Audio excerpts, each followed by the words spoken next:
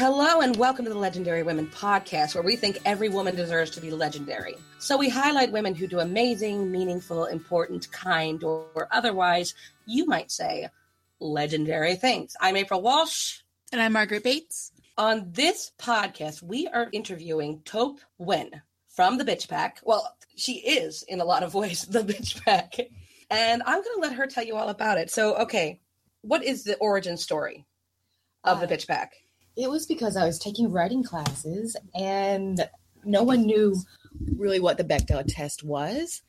So my classmates were writing these female characters who were disposable, and some of the teachers said that was okay, and I didn't think so in my book. And then I saw a Feminist Frequency video about how few films that year in the Oscar race passed the Bechdel test. And being a public policy major before, I thought that you have to go upstream to find where the problem is. So if we want more Bechdel test passing films, we need more Bechdel test passing screenplays. So I naturally put that together and started looking for them. Oh, that's awesome. Yeah, did you get pushback either from the professors or from the other students at your university when you started sort of saying, hey, this is the Bechdel test, you're not having, even two women have a conversation that's substantive between each other? Or did was that a transition more smooth, or did people sort of take notice of it? How did that go over? That's a great question. And I do have to say that most of the men in that particular group were pretty immature and just couldn't get down with that. And it wasn't as recognized, in that particular group of people. And so one particular kind of dubbed me and a couple other female students the Bitch Pack. And he said we sucked the air out of the room wherever we went. Oh my God. And well, I think that's kind of stuck. So amazing to own it and be yeah, I'm a Bitch Pack person, but I'm still pointing out some major flaws in your screenplay work, or just that trend of disposable characters, which reminds me of, have you ever seen that Twitter where it's this producer or anonymous agent, I can't remember which exactly he is, but he tweets up descriptions of female characters from scripts I've actually read, and it's Betty is a beautiful lab assistant, but she doesn't know it, and you're so many of the descriptions sound not to be disparaging, but out of a romance novel, but reverse, where it's making sure you get the female appearance first, or she doesn't know she's sexy, and then maybe something about her personality. And I absolutely love the you don't know you're beautiful just trope across music, across movies, across books, because it's not actually about the woman. It's about, if she doesn't know she's beautiful, then she'll stay with me. She doesn't know what else is out there.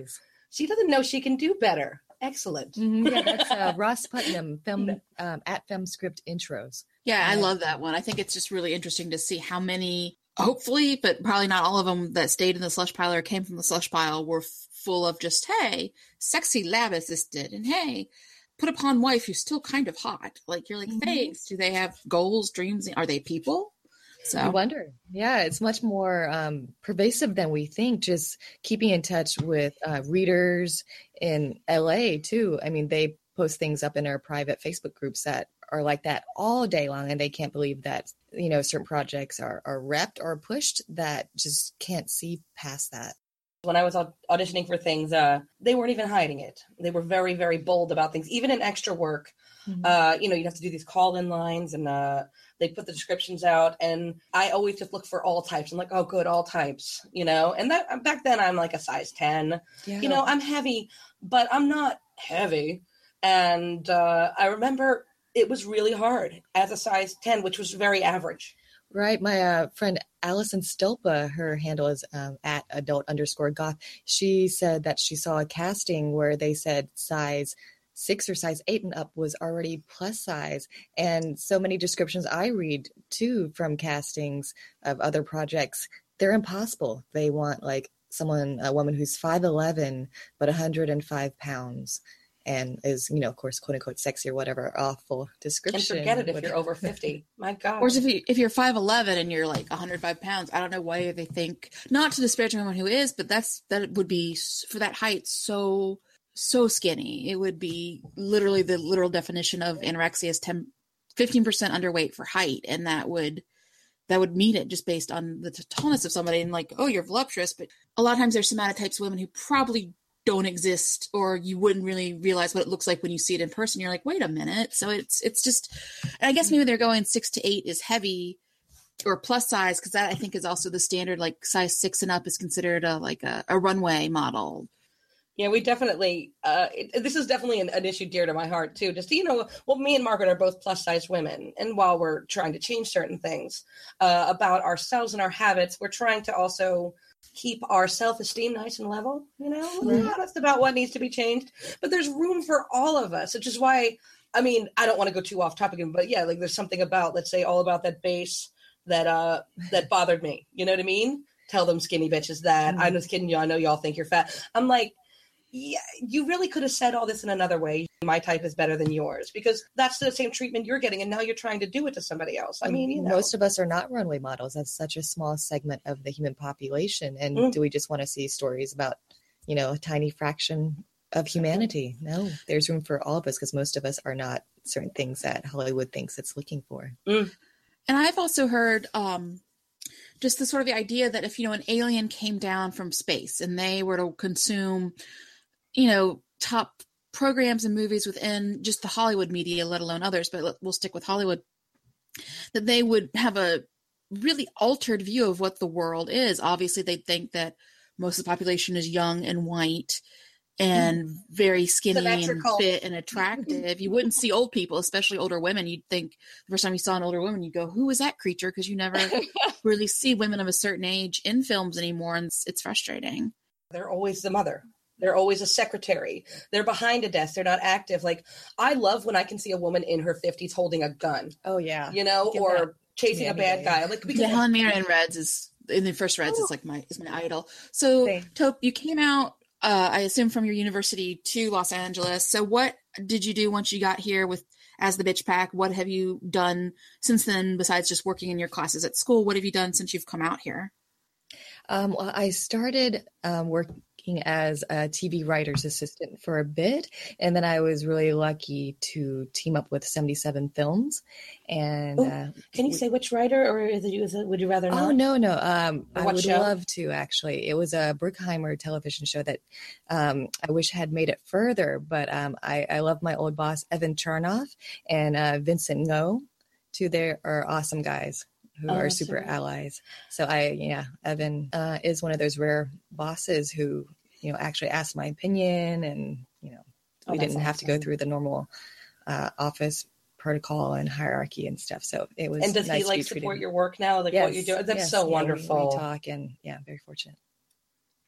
And so with 77 Films, what have you been doing? Do you have sort of films you've been putting together? You've also been keeping up with sort of the screenplays that come out and looking at the list and sort of keeping up to date with which ones, especially ones that might be into not production, but ones that come out and say, oh, this one has some Bechdel potential and that kind of stuff. So just sort of currently, where are you with the 77 Films?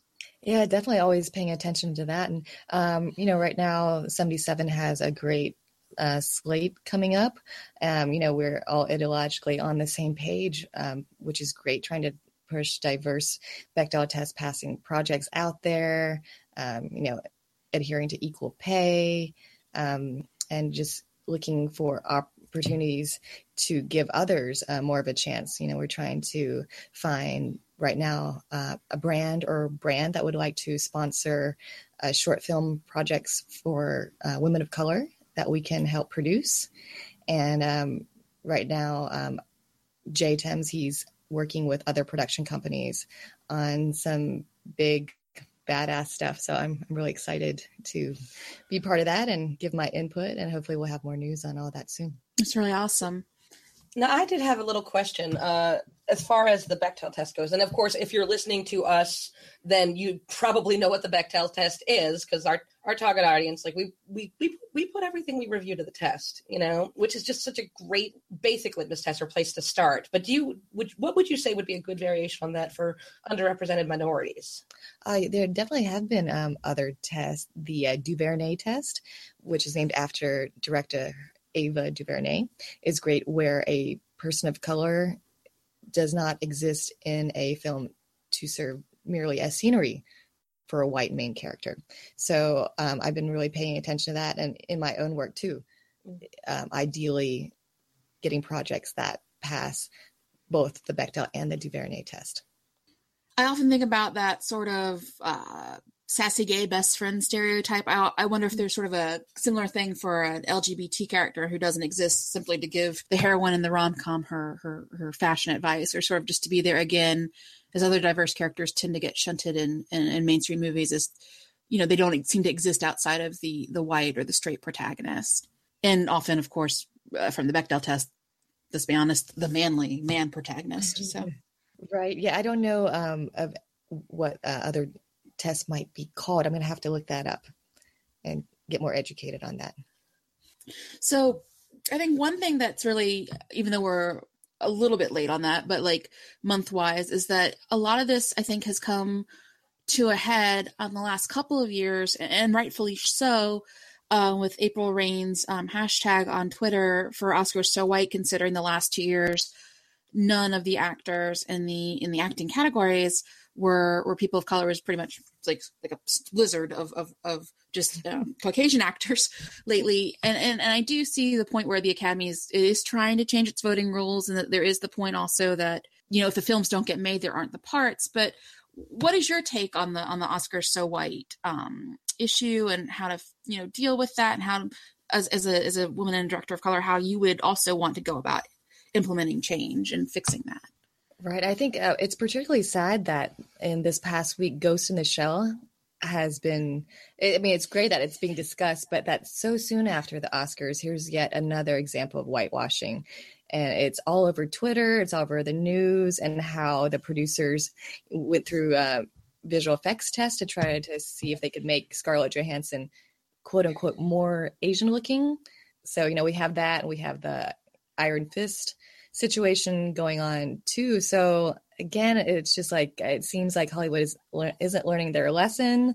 It doesn't make any financial sense to upset so much of the audience who would have wanted to go see this. And I was worried about that project for a while, even before they released the first picture of Scarlett Johansson, who, sure, she's great in other projects, but for this one, again, it's going to be Ghost in the Shell So White.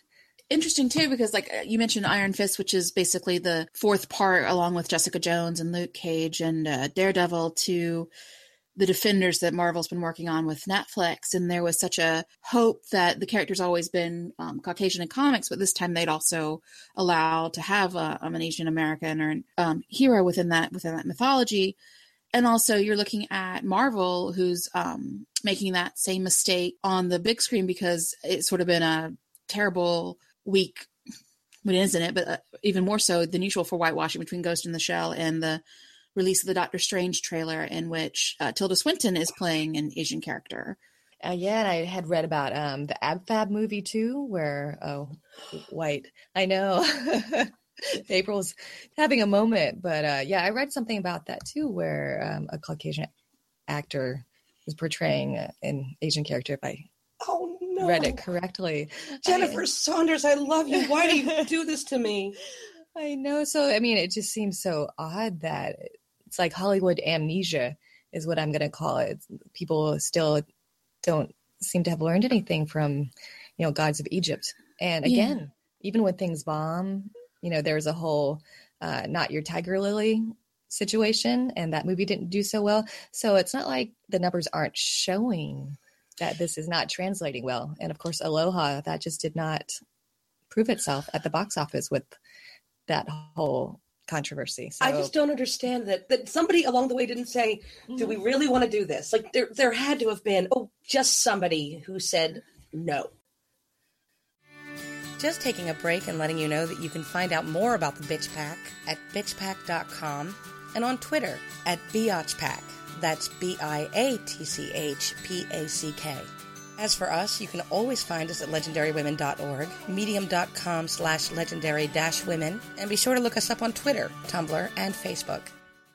On our little break, we were talking about people who make mistakes, and instead of just saying, I'm sorry, I shouldn't have said it that way, I was wrong, I will try to do better, people just dig in and try to make themselves right. Like, for instance, a good response would be Jane the Virgin Gina Rodriguez, yes. Keep wanting to call her Jane Rodriguez. Her response when she was saying she wasn't a feminist and somebody sort of said, well, don't you believe in equal rights? And she said, my mistake. I suppose I am a feminist, and she was very gracious about saying, you know what, I was probably wrong about that. But then let's say when Cheryl Teagues went on and on about the Sports Illustrated swimsuit issue.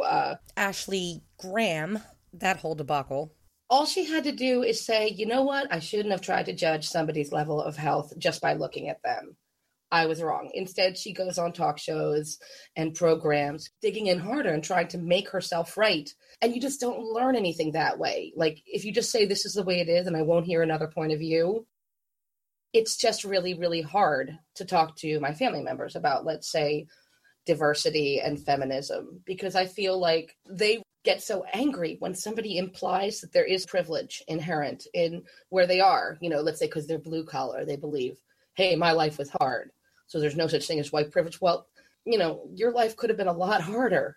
Absolutely. You can't say that you could grow up in a nice row home, maybe a poor area, but a nice, safe, poor area, and that it's no different than a tenement that has lots of crime and a lack of opportunities and safety for a young kid. Yeah, we got a lot of that after the Oscars too, or during, with Michael Caine saying, I had to wait a really long time as a white man. So, which I understand that obviously Hollywood as an entity only has so many parts, but imagine instead of a trickle, you've basically got nothing coming out except a drop every once several years. I mean, I'm reading an article from Mashables up sort of on my screen, and it says, the last or only Asian American or Asian actress to have won an Oscar was in 1958 for Sayonara with Miyoshi Umeki, and then the first Latina actress at all to be nominated for Best Actress was Fernanda Montenegro. I mean, it's just been, there's a difference between, there's not a lot of roles, and, we're talking decades upon decades of just not recognizing or not there. That's why it's more adding insult to injury when a character has an, explicitly Asian name and to cast a white performer, because then, everyone covers up by saying, yes, it's a conversation we should be having.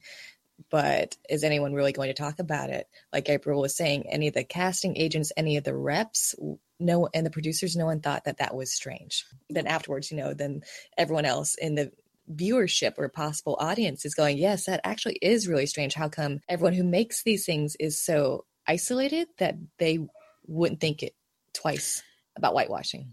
And I feel like, a friend of mine pointed out the other day when we were talking about Ghost in the Shell, that with Mickey Rooney, you had to have terrible makeup in Breakfast at Tiffany's, and that was yellowface. And now if you're just doing it with CGI 50 years later, it's still horribly offensive and just as wrong. And why are we going back to the same thing just with a computer that we were doing wrong 50 years ago? And the worst thing is that I could see in the 50s or 60s that people might have been a little bit more ignorant of this kind of thing. I just can't see it now.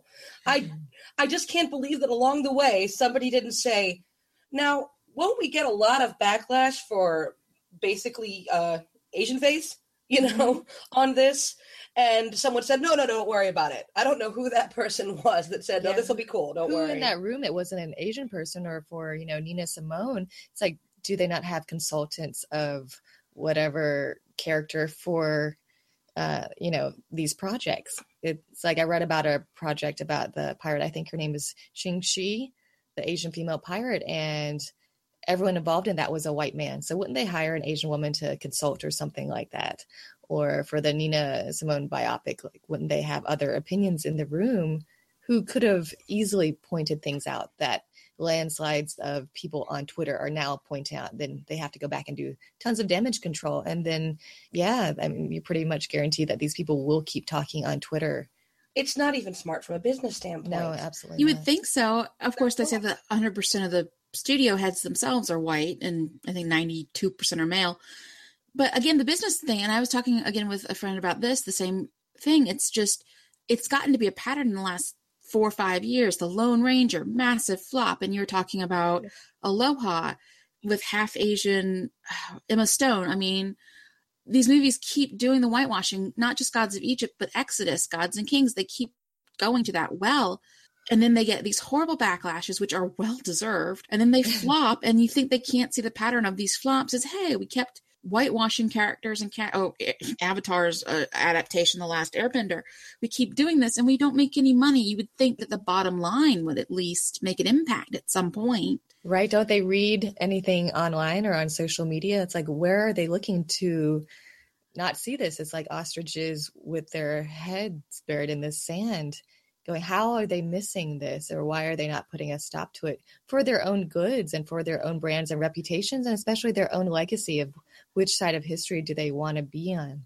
Which is a great point. I mean, even if the bottom line is apparently not hurting you quite enough yet, you don't want people to look back at you guys now with some sort of CGI mechanism to enhance, I assume, Scarlett Johansson's eyes or Lord knows what, and then go, ooh, in 50 years, people see you the same way they just can't get through Breakfast at Tiffany's, and for good reason, or people look back at different Westerns. My mom's been on a kick rewatching like Westerns on like Stars and stuff.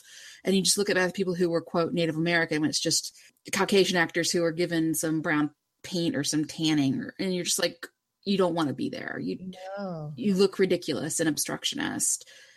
But I often wonder, like, how much, or even if maybe Taupe, you notice too, or you know more, but it feels like sometimes Hollywood and studio heads have selective maybe levels of tolerance for the amount of money they're willing to lose. Like, I feel like this repeated whitewashing is like, this is losing you money, but you ignore it. Just like female leads, like, or women leads, like, in the Hunger Games and in Frozen, are making you lots of money. Furiosa, Ray this year, but you keep wanting to make these films, but they still make the same kind of mistakes. Like, let's just do like a 10th Die Hard, or let's just keep rebooting Spider-Man. So I don't understand where they're willing to make some mistakes, but they're like, no, can't do this ever again. Electro was bad, kind of thing. And the thing is, you can see it like sort of in progress. I write for this magazine, just freelance, and they tell me what to cover. And it's kind of puff piecey. It's really hard to find anything in for January and February. So I had to cover The Fifth Wave and Gods of Egypt. Oh boy. There's no panels. There were no interviews. There was no press. I had to basically mine sources. Well, it's like a kind of a coming soon feature. Right. Even in Los Angeles, for the billboards for Gods of Egypt, they didn't use the white actors' faces. They had like the mechanized birds or just other things. They knew it was going to turn out horribly. And even with their $200 million marketing budgets, they're trying to brush the whitewashing under the rug.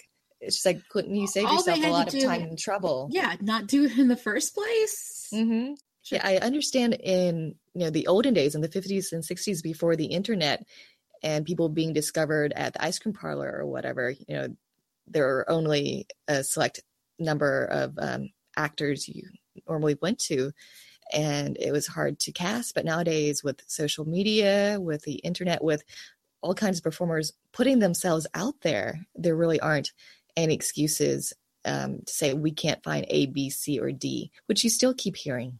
Yes, I'm sure and it's not like there aren't actors who come from other countries and work to cross over. It's not like, even if you're like, we can't find any Americans who are of Asian descent we want to cast, which I'm side-eyeing you really hard, Hollywood. There aren't studios across a lot of other countries. They're like, oh, we make movies. Here's someone who might want to cross over to Hollywood. Why don't you call them up? It's just, it doesn't, not to be a pun, it doesn't wash. Mm-hmm. But then another question I wanted to ask is, I also feel like there's this attitude, because I feel like even though the hashtag really put the attention on it, and even John Oliver was talking about it, was all over the news the week up to it. Exactly. That the actual ceremony was questionable in a lot of ways. Like, oh, we're going to invite just the writers from Straight Outta Compton, or, oh, see, we're better because Chris Rock's hosting, but it's sort of like more inclusive, but it's not because nobody's really nominated. And I feel like that with the Academy, there's this attitude that sort of permeates it, where going back to April saying you're sorry, but you're not really sorry, or you're sorry, but you're really just sorry you got caught, because everybody's pointing it out to John Oliver and the news networks. But then they go and do things where they exclude the cast from Straight Outta Compton from coming. And this year, they knew in 2015 they had a problem. They didn't nominate anybody. But even the Price Waterhouse joke, where they brought on the three young Asian children and pretended those were, quote, the accountants. And it was just this jaw-dropping moment when we're trying to understand and try and look at diversity problems in the academy, and they're making fun of an entire many countries worth of ethnic groups. Oh yeah, that's another problem. That's another problem, is that what they consider positive racism, or benign racism. Asians are good at math, I don't know, like black people are tough and strong, anybody can be good at math, or not, or horrible at it.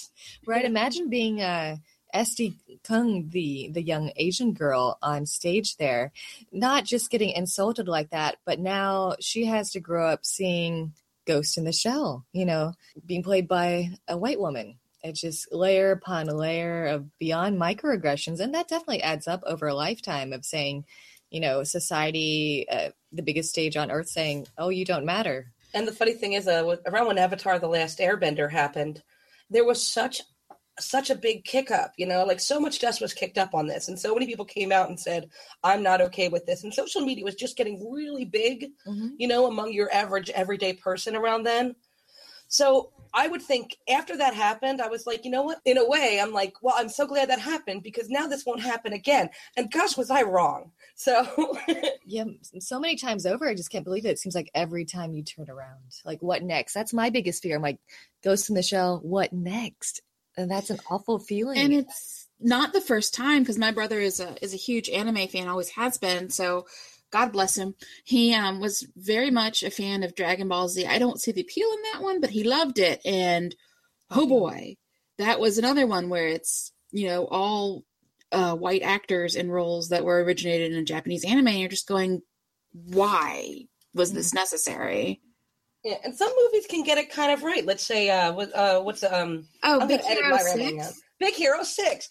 And that actually did. They managed to have a very diverse cast that reflected what was in the comics. And it was wonderful, and everybody enjoyed it. I mean, some people wanted it to be a little darker and less kid-friendly. I personally preferred the Baymax of the movie to the Baymax of the comics. And it was great. It did well. It was critically acclaimed. It was audience acclaimed. It made some money. Like, it's not that hard.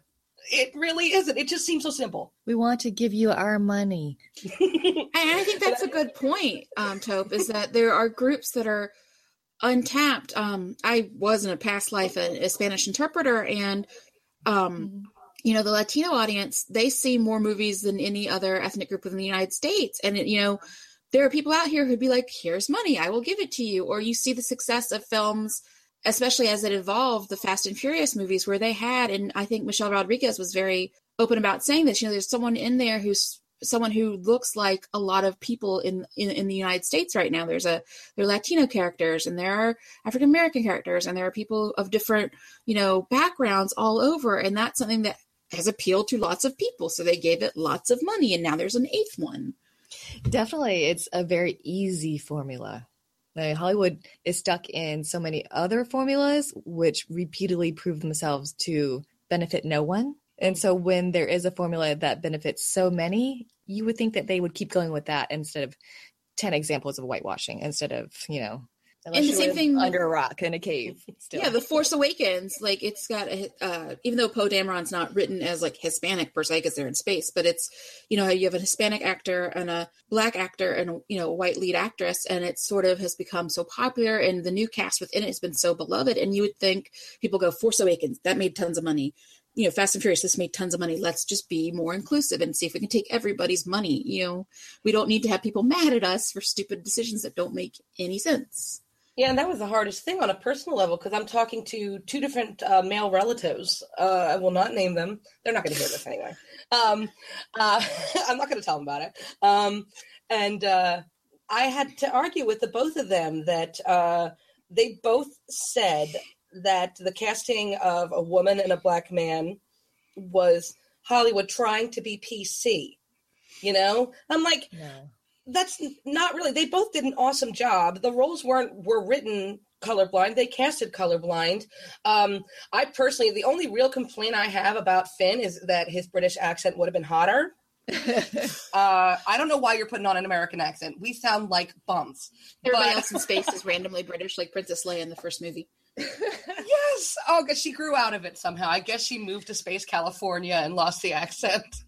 But I think that's something that I just find so interesting. And maybe you can comment on it too, Taupe. I had read an article maybe a year or two ago with, Spielberg saying that the future of Hollywood is just really in flux now. They can't make money on the DVD end because people don't buy, discs anymore. They're trying to market in a way that's more broad appeal so they can do a lot of their money overseas now. And obviously the franchises really is what helps bring in at least their bankable money. But I think it's also at a stage where they used to think that if you had a name, the name could open a franchise. And I think that's really, or a movie, but I think that's really changing, but they don't know. Mm-hmm. It feels to me like they don't know where they're going yet. And I feel like if they just learn to embrace more people who would give them more money, maybe that would be part of their next step. So, right. And I think maybe bring in more consultants from all kinds of different groups to tell them. I think that the mentality of so-and-so knows best, who has always known best, that just perpetuates so many Hollywood myths, such as what doesn't sell, who watches what, when you can go on Twitter and see that, well, gosh, white men actually do want to watch people of color, women of color, women, and they're telling you directly. And that whole trying to be broad and just having white performers try to carry things internationally, that's totally been debunked as well. I mean, George Clooney can't even open a movie anymore. So I personally, as, an American viewer, an international viewer, I'd want to see fresh faces. I would prefer that, and just more integration, and there's always room for everyone. So if everyone spoke more to each other and shared ideas instead of still, I think production arms are segregated. People stick together to make this kind of project or that kind of project. So if they brought more, of all kinds of people together to discuss what everyone would like to see, I think we would have more positive outcomes than, these people go make that kind of movie. These people go make that kind of movie and keep it separate. It's just kind of bizarre to me.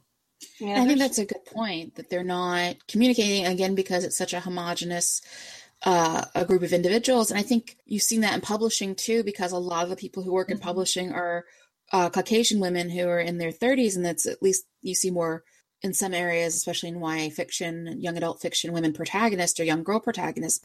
And they have that movement that we need diverse books, because again, when you don't have those voices behind the scenes and saying, hey, wait a minute, then you don't have the input saying, well, we would like to see this too. We're right here. Right. Absolutely. I think that is a sad reflection of a lot of real life where, can't really, don't quote me, but something like most white Americans have over 75% white friends or something like that. So just in real life, and when you do see a movie by a white woman and it's just like all of her friends are 5 white women too, you start to go, well, I know for me, I have all kinds of color friends on a daily basis. And I would like to show that in film more, because when I do flip around when I do see what is coming out in theaters, it is people who living in a world that's not mine. Yeah.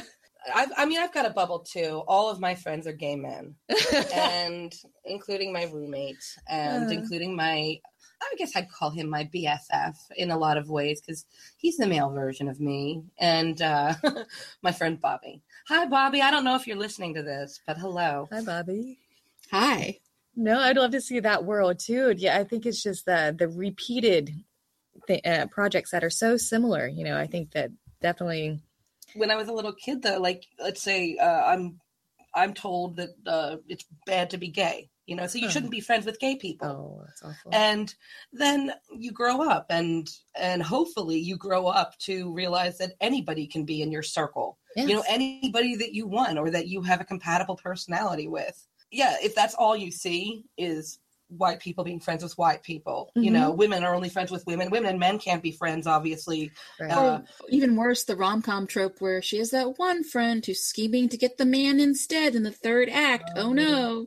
I almost feel like the whole world has turned into like Friends circa 1992, but like that world doesn't exist anymore, where it's like 6 attractive, young, thin, white people living in some nondescript urban loft that they couldn't afford anyway. But I feel like a lot of the movies that come out now and a lot of the TV shows just reflect that same. And I thought if you got more networks, it would change that, but it almost feels like they siphon off. Like there is no TGIF where you get to watch Hanging with Mr. Cooper or something. Mm-hmm. And like Family Matters now gets siphoned off to networks people can like just sort of put over there, where they keep on the main ABC, NBC, not Fox as much lately, but here are some white people. And it's frustrating. You thought things would get more diverse. Here's the thing, though. The networks aren't even the main places anymore. A lot of things are getting a lot better. So it's like one thing I try to be optimist most of the time, you know. There are things that are better. There's so much more creator-controlled content out there who I subscribe to on YouTube that I'm as excited as if a new episode of something like it's Tuesday. Why hasn't he posted something? What's going on with this? You know what I mean? Because I really want to watch, let's say, the Rap Critic talk about like Kendrick Lamar and things like anything he likes, and also rap he doesn't like because it's hilarious. Or I like Ross, who does Christian movies mostly. He does and Pokemon. I don't watch Pokemon, but I do love watching somebody, you know, take the Mickey out of a let's say War Room, which Cinema Snob does a great thing on that too, by the way. So there's a lot of diverse creators out there who I watch all the time. One of the biggest YouTubers is Markiplier, who's Asian. Mm-hmm. You know what I mean? Yeah, I'd love to see Hollywood take those people. $100,000 a month. Wow. Yeah, see, so traditional film people, did you hear that? Because we'd love to see more people like that who are infinitely more diverse, because in the digital world, it's serving everyone, so audiences, brands so much better. And it would be great to have people like that, even more mainstream and more accessible to everyone. And I feel like that's part of it too. And I think, April, that is a good point. And both of you, just the availability of the digital media and seeing people through that, I think, because especially the younger and younger generations, I mean, I'm like a millennial, but I guess whoever's below us, which I think is like Z or something, but they're so used to instant contact with everybody around the world and people of different, persuasions, whether it's gender identity or, a type of, identification with whom they're romantically interested in, or race or country of origin. I mean, I have friends all the way from Bulgaria to like Australia. And it's just, I feel like through mediums like YouTube or even Instagram or Vine, people are breaking down. And before that, with you and me and April, is like Live Journal, but like are breaking down those barriers, and they're living in a world that is so much more heterogeneous and immediate than anything was before. And I think Hollywood's like a dinosaur, and it's stuck in something that doesn't exist anymore, maybe at best from the 80s. 100%. And I think that there needs to be integration with all those worlds, like all these young people and everyone in between. And then we have these decision makers in Hollywood who are, over 60 and, predominantly white men or whatever the makeup of the academy or the executives are in these big companies. And if they can't figure out how to talk to people, then they should have assistants or a staff who knows how to figure this stuff out. And to be fair to the staff, I feel like, and I don't know this, maybe you've worked with teams before, you were mentioning, but I feel like sometimes you're scared to say anything because here's your boss, right. They're this big producer, studio head, and you're the assistant or the new guy or the whatever. And maybe even if there is diversity at the lower levels, there's not the freedom to like talk up channel. Oh, definitely. Yeah. No, that's why I think there needs to be, more open dialogue that way. And there's so many different ways to get this information or to listen to all kinds of different people, to be open-minded. And it's funny. Yeah. I mean, because otherwise you sort of run the risk of a lot of these producers probably have the problem of I guess they call it George Lucasing, at some point you think you're right because you've, let's say, created something that a lot of people like. So you think everything you create must be amazing. And a lot of people around you aren't there to tell you no. Right. They said that about Adam Sandler too in The Ridiculous Six. Like people were, some. Oh God. Yes, people. And no one just pointed out that maybe this is just plain awful. I get so sad because he used to be good. Which, by the way, it was a huge hit on Netflix. It's one of their most watched movies of all time. So that was I heard that. Depressing. Just to see how bad it is, I think, is why a lot of people do it too. Because they had heard how just horrendous. And yeah, I guess bad press was good press for them in this case too. He was in a position at one point where I think he had a lot of artistic cred. Yeah. And things could have started going in another direction. And then he just decided to devolve, you know? And it makes me so sad. It's like, there's no effort into it. I like him, but it doesn't mean that anyone's a bad person, but, just perhaps there could be more open discussions about things and what you mean to leave behind, what you mean to put into society and to entertain people. And I think that's a good point too, Tope, because it was publications and the criticisms were so intense because they were having the Native American actors walk off set, and there was jokes about the Native American names like beaver breath, and it was just stuff that A, was offensive, and B, it's almost like stuff that was humorous maybe 25-30 years ago when you could still get away with to some extent being a jackass, and I guess since it made money it doesn't matter, but like just things that people said, this hurts us, and they were like, no, it doesn't, move on. And they decide for you. That's a terrible thing too. Again, that whole getting back to the mentality of, only certain people know best. That's not true, because there is a majority out there that is going to be growing more so, who are on social media, saying the opposite. So, people in control are actually the minority. So I just had a couple more questions on the one thing that I'd love to ask and just sort of say, if you had a chance to sit down with someone, from Marvel who was doing Doctor Strange and the things with Iron Fist, or you had a chance to talk to people who had been running Ghost in the Shell, what would you say to them, Tope? I would say that they should utilize film inclusion behind the scenes, because I think every element of a project translates somehow.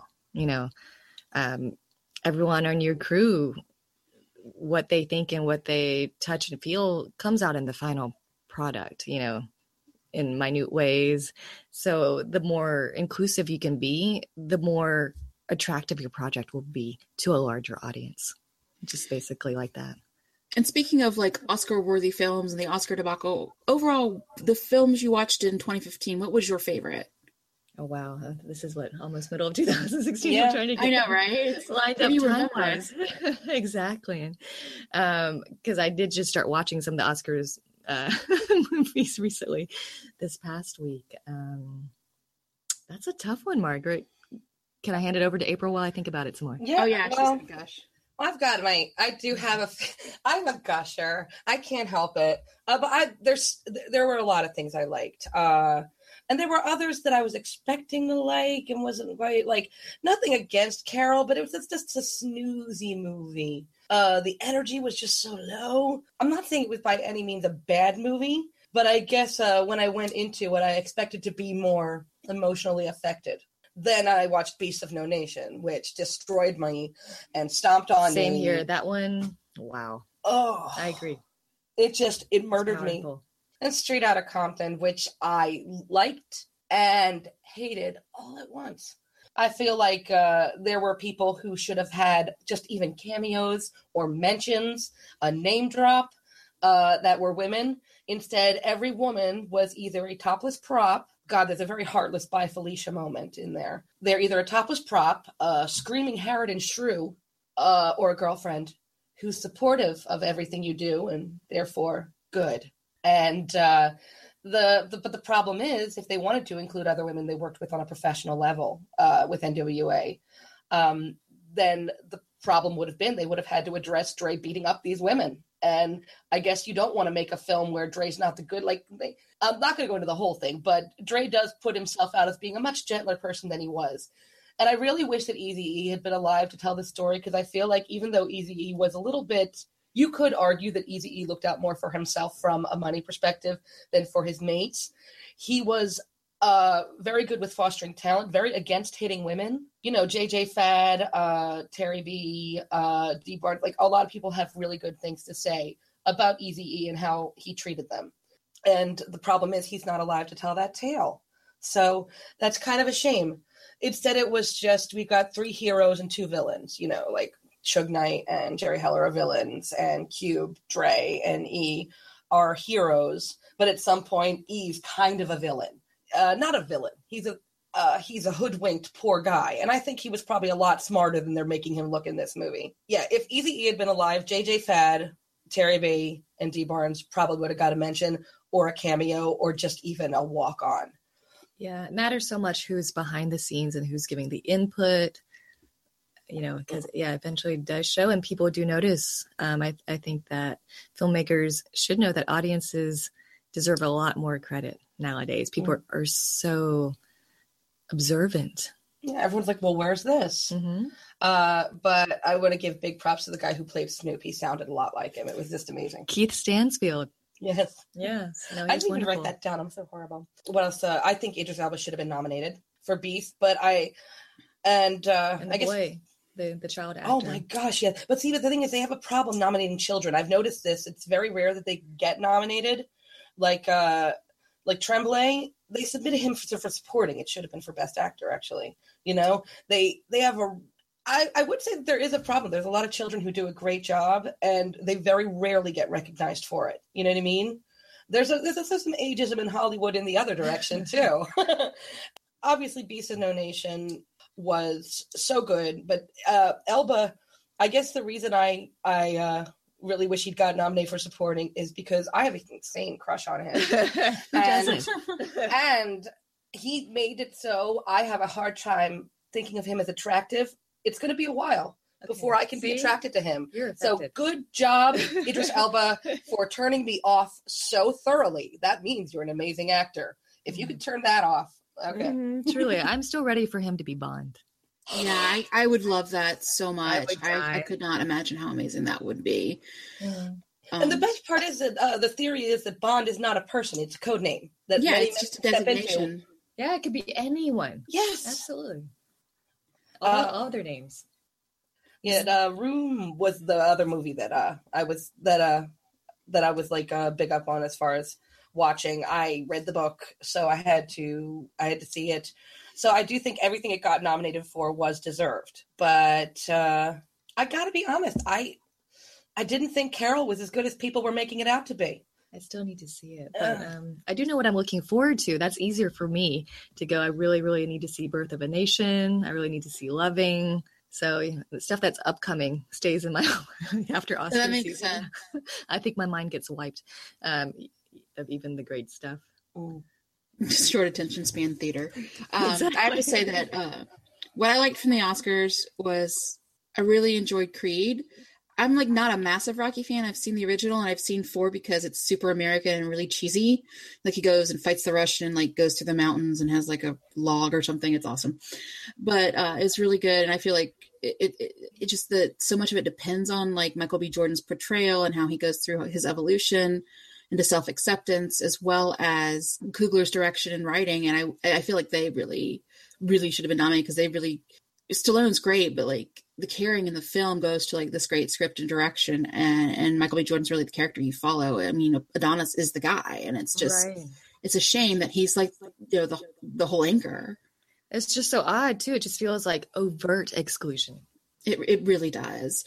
And I do feel like Spotlight to me mattered a lot because I feel like not just because it's a scandal. I mean, I never knew the depth, I think, of some of the problems within the Catholic Church till then, and the hierarchy. I mean, not the parishioners within it, but I think it's nice once in a while to like go, hey, there's a reason newspapers exist. There's a reason we have in-depth journalism. There's a reason people are paid to really look at these details that could take months or even years to break because people need to remember how crucial the Fourth Estate and an honest Fourth Estate is to running a country or to keeping big institutions honest in a global level with the Catholic Church. And I think that's something that people forget, especially as newspapers tend to fade. And I appreciate that what could have been very mawkish or very much a Lifetime movie with such theme matter was very well balanced. So nobody, I feel like, was a villain.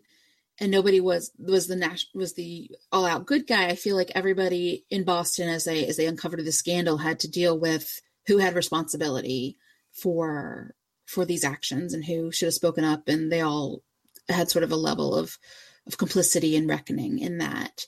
And so I think that's always good when you have a movie that has that kind of nuance within it. This summer and further on, I'm not keeping track of all the Oscar type stuff or all the award or indie stuff yet. I have to admit that right now I'm only thinking of Civil War. Like I'm super excited for more Marvel. I'm just going to be honest because I saw Batman vs Superman. It was not as fun. Though I think people are taking a giant crap on it, and they're being a little too tough on it. I mean, come on, is it as bad as Superman 3, 4, or Returns? It's not. You know, I feel like they use some exploitative 9/11 imagery. better. I'm just saying. I feel like they manipulate people a little bit emotionally. Things that I thought weren't appropriate. It is and it isn't, though. I don't know. I haven't seen it yet, so I probably can't speak to that. But I know that it's bad, but I feel like 28% on Rotten Tomatoes can't just get a 55 or something like that. You know? Mm-hmm. Have you seen it, Taupe?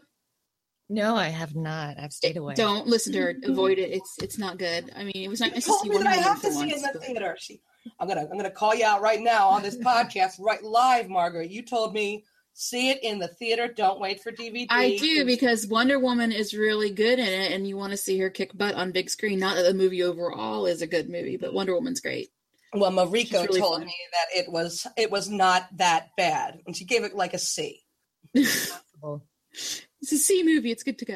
All right. So the one last thing I had for you, Taupe, and if April has anything too, she can interject. But if you had any budget and any approval, what's the dream project you would like to make?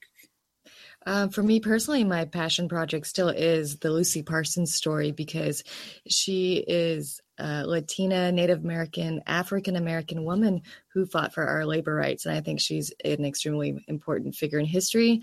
And the story is so applicable to the now with how our economy and our nation is. It's a great ensemble. So that will always stay in my heart until I get it made. And it's not that much, everybody. 20 million. I think we can suffice.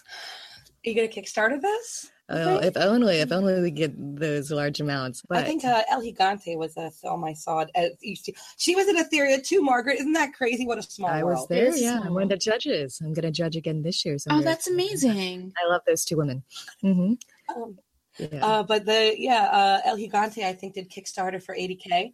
There was quite a few movies. The ones that stuck with me the most when I walked away were Slut, De Noche de Pronto, and of Shivenge, just because I like funny. And also De Noche was just a beautiful, gorgeous. I actually went home, and they had it on Vimeo too. Mm-hmm. But we're not with English subtitles. But since I already saw it, I was like, all right, I'm going to see if I can improve my Spanish now.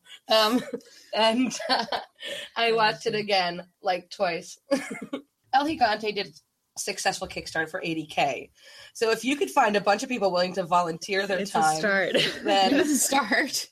Right? I'm saying you make, one whitewash bomb for 10 times that much for over 200 million. And you might as well just give me 20 and I'll show you what I can do with a great. I promise you, Taupe, not that this will make you feel more insecure, but I would rather give you a lot of money to make something that sounds that amazing than be like Gods of Egypt. Why done? Yeah, I think too, just breaking down those budgets too, you can get so many different, more diverse stories, with more inclusive crews and casts that more people would just simply enjoy and would stand the test of time and just show what we all together are capable of. So you're saying giant, weird Egyptian monster things in the middle of the desert are not going to stand the test of time? Not especially the way that they've been done. And they knew it was going to be horrible, and they still did it. That's the thing. That's the odd thing that right now too, just with the next whitewash project, everyone is saying and pointing out, and all the news outlets and all the tweeters, but they're just going to go ahead and do it and lose money, just like all the other projects they knew or should have known. They're not stopping the production, but television wise, a lot of great stuff, the production just stops because of this or that. But when you have the populace telling you, we're not going to give you our money, but you continue, I just don't know how logical that is. I feel like, again, that they're just not, your ostrich metaphor feels really applicable, or almost like a bull just charging into things because it can. Yeah, and doesn't help anyone, just hurts people, it hurts people more so than they know. That's just the awful part of it. Well, I don't know. I watched this show, Crazy Ex-Girlfriend, which a horrible title. Yeah. It took me a while to get into it, but now I realize that it really is. It really subverts all the tropes. Mm-hmm. Oh, God. And it's got a very diverse cast and a very, it's absolutely amazing. So it's nice to see this kind of thing can be out there. It can be critically acclaimed. It's not a huge hit yet, but that's just because, well, the title, and it's a musical. It's a hard sell for most of the world. Also, it's on the CW, so that is hard. It's a hard road to hoe, guys. They're doing better. I actually have a lot of approval for their creative direction in the last 2 years. Yeah, Rachel got the Golden Globe, though, right? So. Yes, it got a second award too. I mean, it's very well. She's been awarded at least 2 things just this year for her work on that as an actress. It doesn't help they had Aline Brush McKenna too, writing for it from Devil Wears Prada, and then there are good things out there. There are good things happening on TV, and film is finally starting to take a lesson. Like, you know how TV's learned a lot of lessons and learned to put better content out there, right? And film is starting to very, very slowly take some notes, I think. Like, you see a lot of diversity in genre shows. You see a lot of diversity or just women written a lot better in like dramas on FX, AMC, and things like that. I love Broad City. I do too. It's just a dirty, hilarious, awesome thing. And I could watch it every day. Right. I think it's a lot richer for them actually discussing their backgrounds too. You know, they acknowledge that they're 2 Jewish women. So when there are characters with certain other backgrounds, I do wish that the writers would acknowledge that, you know, their ethnicity or how they're raised and things. I think it makes characters so much richer and more well-rounded. Yeah. It's weird because, like, it's almost like Broad City or they're trying to present New York almost as a post-racial world. You know what I mean? In a way. And we're not there yet. Someday maybe, but we're not there. So at some point, we really do have to be mindful and not dismissive of people's concerns. Or like Pawnee on Parks and Recreation, race is never an issue. And in a way, it's good, right? Mm-hmm. In a way, it's nice to watch and not feel like this is a world without racism, and look how pleasant it is in Pawnee. It also doesn't delve into the harder questions, right, you know, of racial identity, of gender identity. You know, they can just present somebody, everybody treats them nicely, and the hope is that people are going to walk away and treat people nicely now. Right, and I'm glad that you know, if not with the Tom character in Pawnee, that I'm really glad Aziz Ansari did that with Master of None.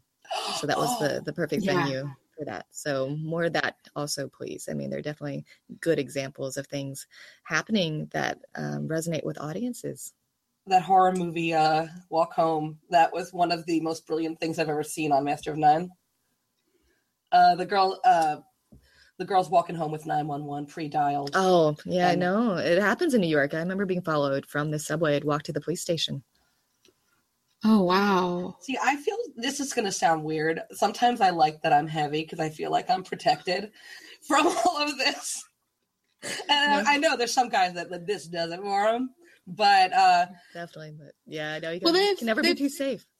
My background is was once upon a time in psychology, and there have been studies that sometimes one of the reactions to having had sexual trauma can be to put on weight as a defense mechanism in some circumstances to avoid being the perception of being attractive to the other sex or having that sort of look what I've done. I took us on a tangent again. Yeah, no, not exactly, but I'm just saying, like, I can understand that because sometimes there is that even subliminal perception in some people's minds, but it's hard. And I liked that Aziz went there and was like going, hey, you know, I didn't realize, it was just being really open within the show, but I didn't realize what was going on or exactly how pervasive it was for my friends and for, you know, women I knew, because I didn't think about it. And I think that's part of privilege, is you don't have to think about it. So you don't until someone points it out and you go, oh, but it's probably not that bad. And then when the person's standing there telling you, but it is that bad because they're experiencing it, you really just need to shut up and listen sometimes, I think is really the great thing about what we've got now as far as social media and so many people having it and having access to be able to say what they want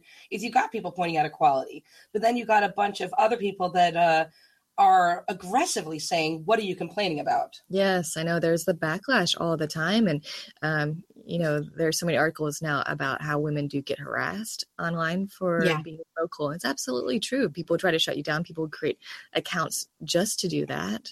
They hound you. You just have to block them.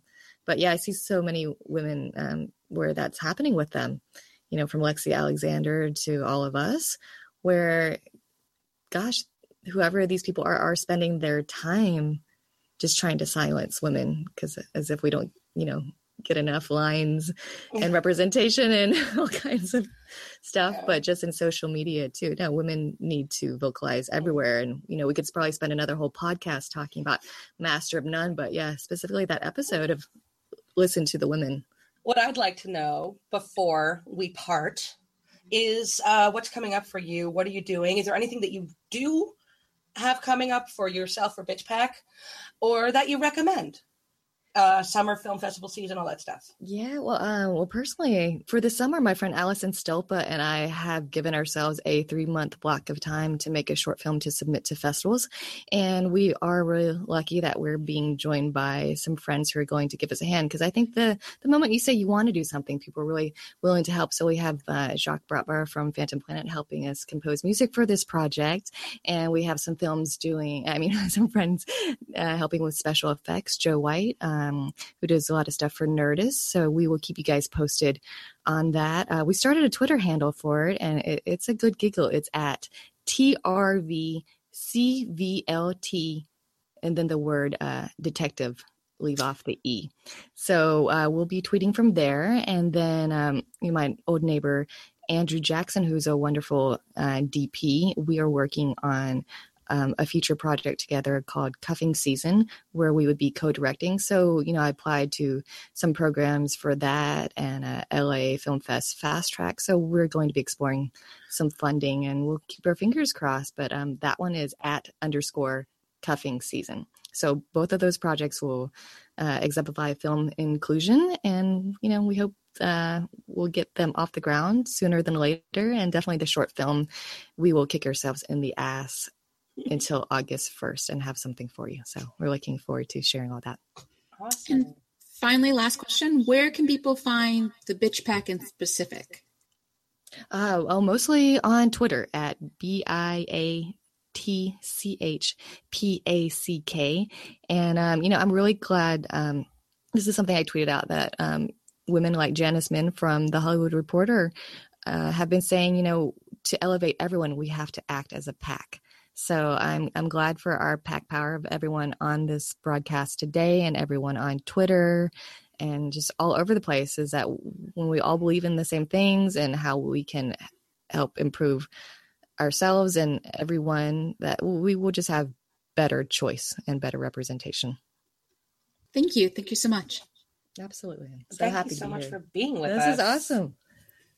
I'm so honored, so happy. We'd like to thank Thuc Nguyen for sitting down with us for this, our very first podcast.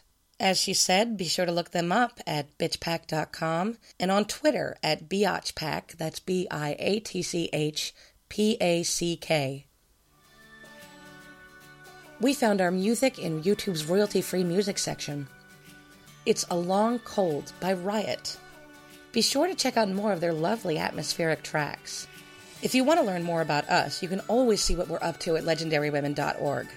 What we're writing about at our Medium collection at medium.com/legendary-women, and other things we're passionate about on Twitter at Legendary Women, Facebook at facebook.com/legendarywomen, and Tumblr at legendarywomen.tumblr.com.